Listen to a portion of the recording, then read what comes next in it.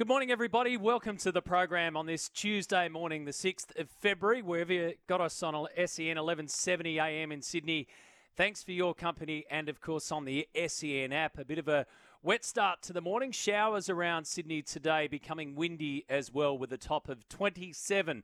Questions this morning over the next 3 hours. We've got plenty, and I want plenty of yours to come my way as well on 0457 736 736. That's the text line, of course, or you can have your say on the open line if that's easier, 1300 01 1170. Dan Walsh from the Sydney Morning Herald has posed a few questions this morning. I'll catch up with Dan in about half an hour's time, but he's done an article on the main question your club needs answered in the trials coming up, or if you're the Panthers, well, the World Club Challenge. So for Penrith, Dan's question, how do they manage this year's marquee exits?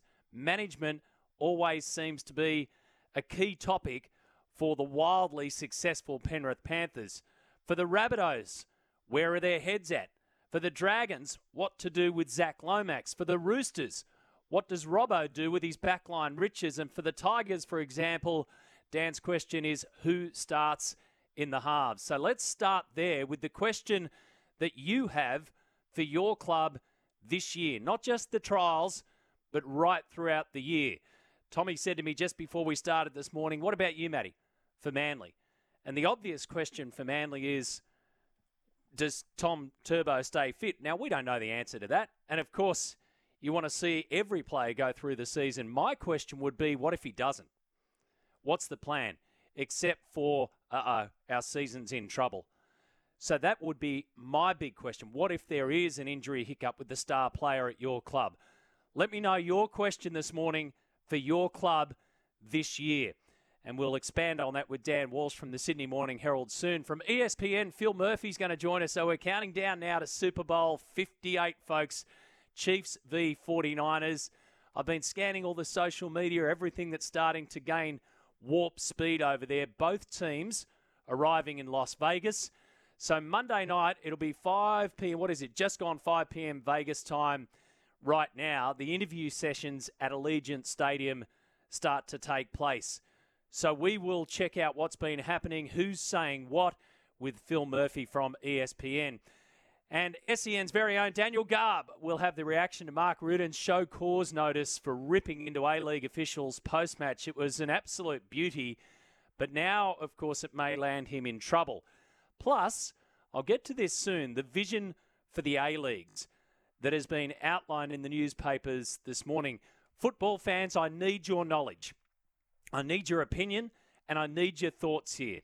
Now, we cover lots of football, lots of soccer here on this program, and we have an embarrassment of riches when it comes to those who have played the game, commentate the game, experts in the game. But I've got some questions here around the vision for the A-Leagues that I want your input on. I don't live in football world, so I want you to dive into that. And Adam White will join us as he prepares with the SEN team to take us through the third ODI this afternoon and this evening at Canberra, where the weather's a little bit sketchy. A few thunderstorms around. Hopefully they get a good game and a good crowd there. Ben McDermott has been called into the squad to replace the injured Matt Short. The best caller today will win a Signet Boost power bank on 1300 01 1170. So fire in with any question that you've got. Joey Manu is open to leaving the Roosters, but to nowhere else but rugby union. So he's spoken about the challenges ahead, of course, with James Tedesco contracted for this year and next. Does Joey Manu wait one more year to play fullback, or does he go off to rugby union? Well, he's told Channel 9 and he's spoken to Dan Walsh that he won't be playing for another NRL franchise and could switch to the 15-minute code. I've been here for a long time now, and Roosters is pretty much home for me. If I'm playing rugby league, I'm here, and the Roosters, I'm not too sure what I end up doing, but yeah, rugby's just a challenge. It's just something different, something new. If I go play rugby, then I'm focused on rugby, not really coming back sort of thing. Yeah, I think obviously the All Blacks will be pretty cool. That'll be obviously that's a Kiwi's dream. It's just the option to try challenging myself. I think for any player, that's where they grow as a player, as a person. 15-man code. I think I said 15-minute code, but you get the drift there. So Joey Manu speaking openly about where he would go if it wasn't going to be sticking around at the Sydney Roosters, and it won't be another club. The Broncos are chipping away at possibly, you got to think, putting together a dynasty down the line here, if not earlier. Ezra Mam has agreed essentially to a $3 million plus extension on his contract. So it's a big, big signing, and it keeps the Dolphins in particular at bay. And it's also part of a two-pronged plan to upgrade Reece Walsh. Mad to let him go. They won't want to go anywhere else, but the money will be astronomical. So they're in the final stages. The Bronx of rubber stamping a 4 or 5 year deal that sees Ezra Mam stay there until at least the end of 2028. What do you think about that? Shane Flanagan has essentially said to Dragons fans, 2024, let's just cool our jets. Let's hold fire here.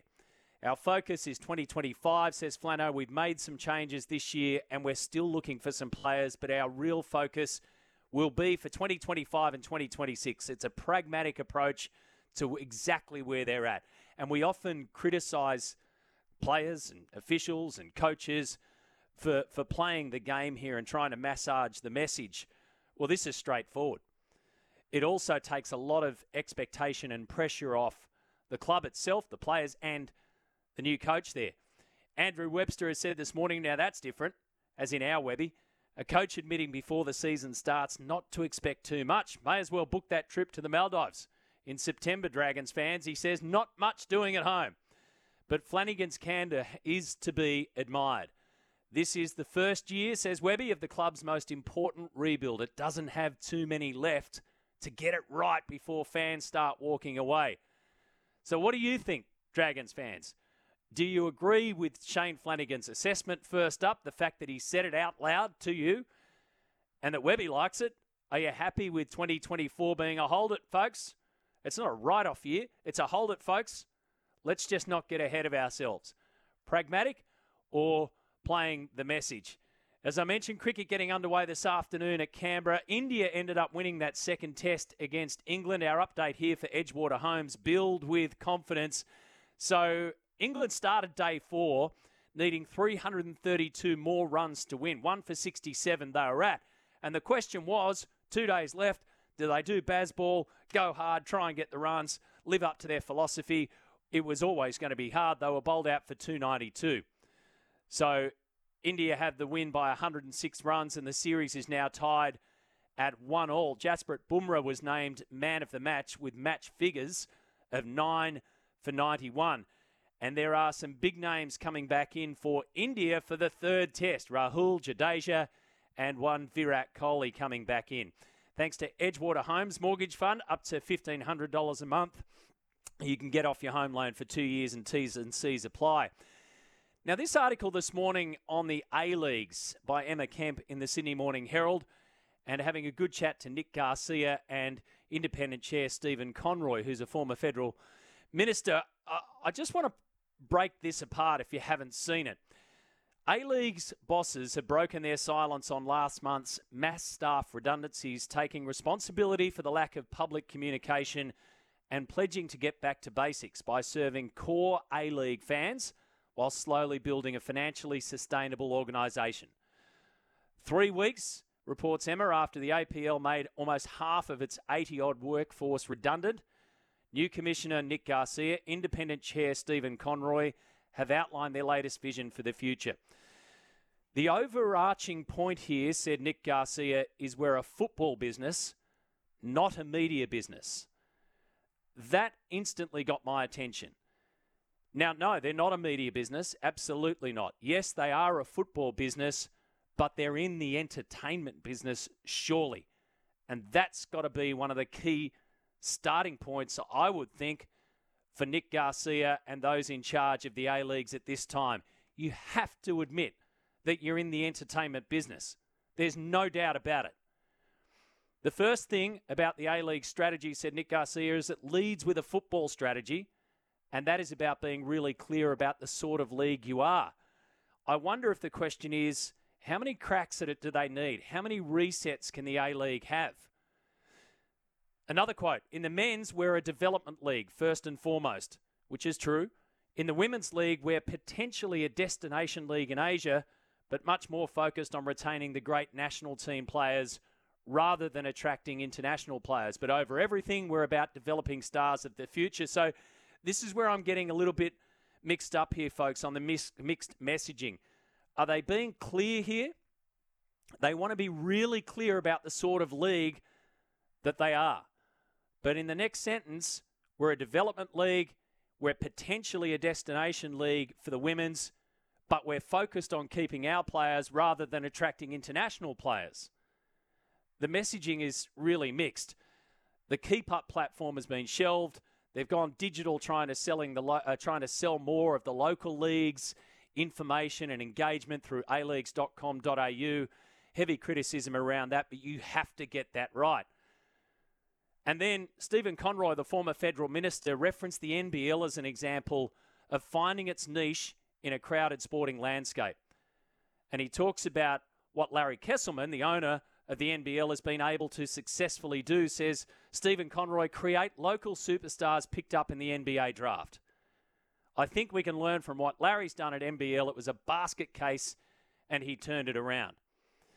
The NBL has created a domestic product that knows exactly what it is and its place with international reach. They don't just create local superstars to be picked up in the NBA draft. They don't just operate a league so we can all go to the airport and wave them goodbye. That's part and parcel of a successful league for sure. But the NBL puts entertainment first and foremost, I would argue. Fans are the ones paying for tickets, for memberships, and for subscriptions because they love the sport, they play the sport, but they want to be entertained by the sport. So my question for you, football fans, with all of that and my thoughts around it, what do you want the A-Leagues to be? What do you want from your professional domestic league in soccer? Football in this country. 0457 736 736. Let me know. You can see what they're trying to do here. They've been in all sorts of drama. They've had to get rid of a whole lot of staff, and it's another start again. I wonder how many resets they can have, but I wonder if they know exactly what you want. And I want to hear what you want this morning.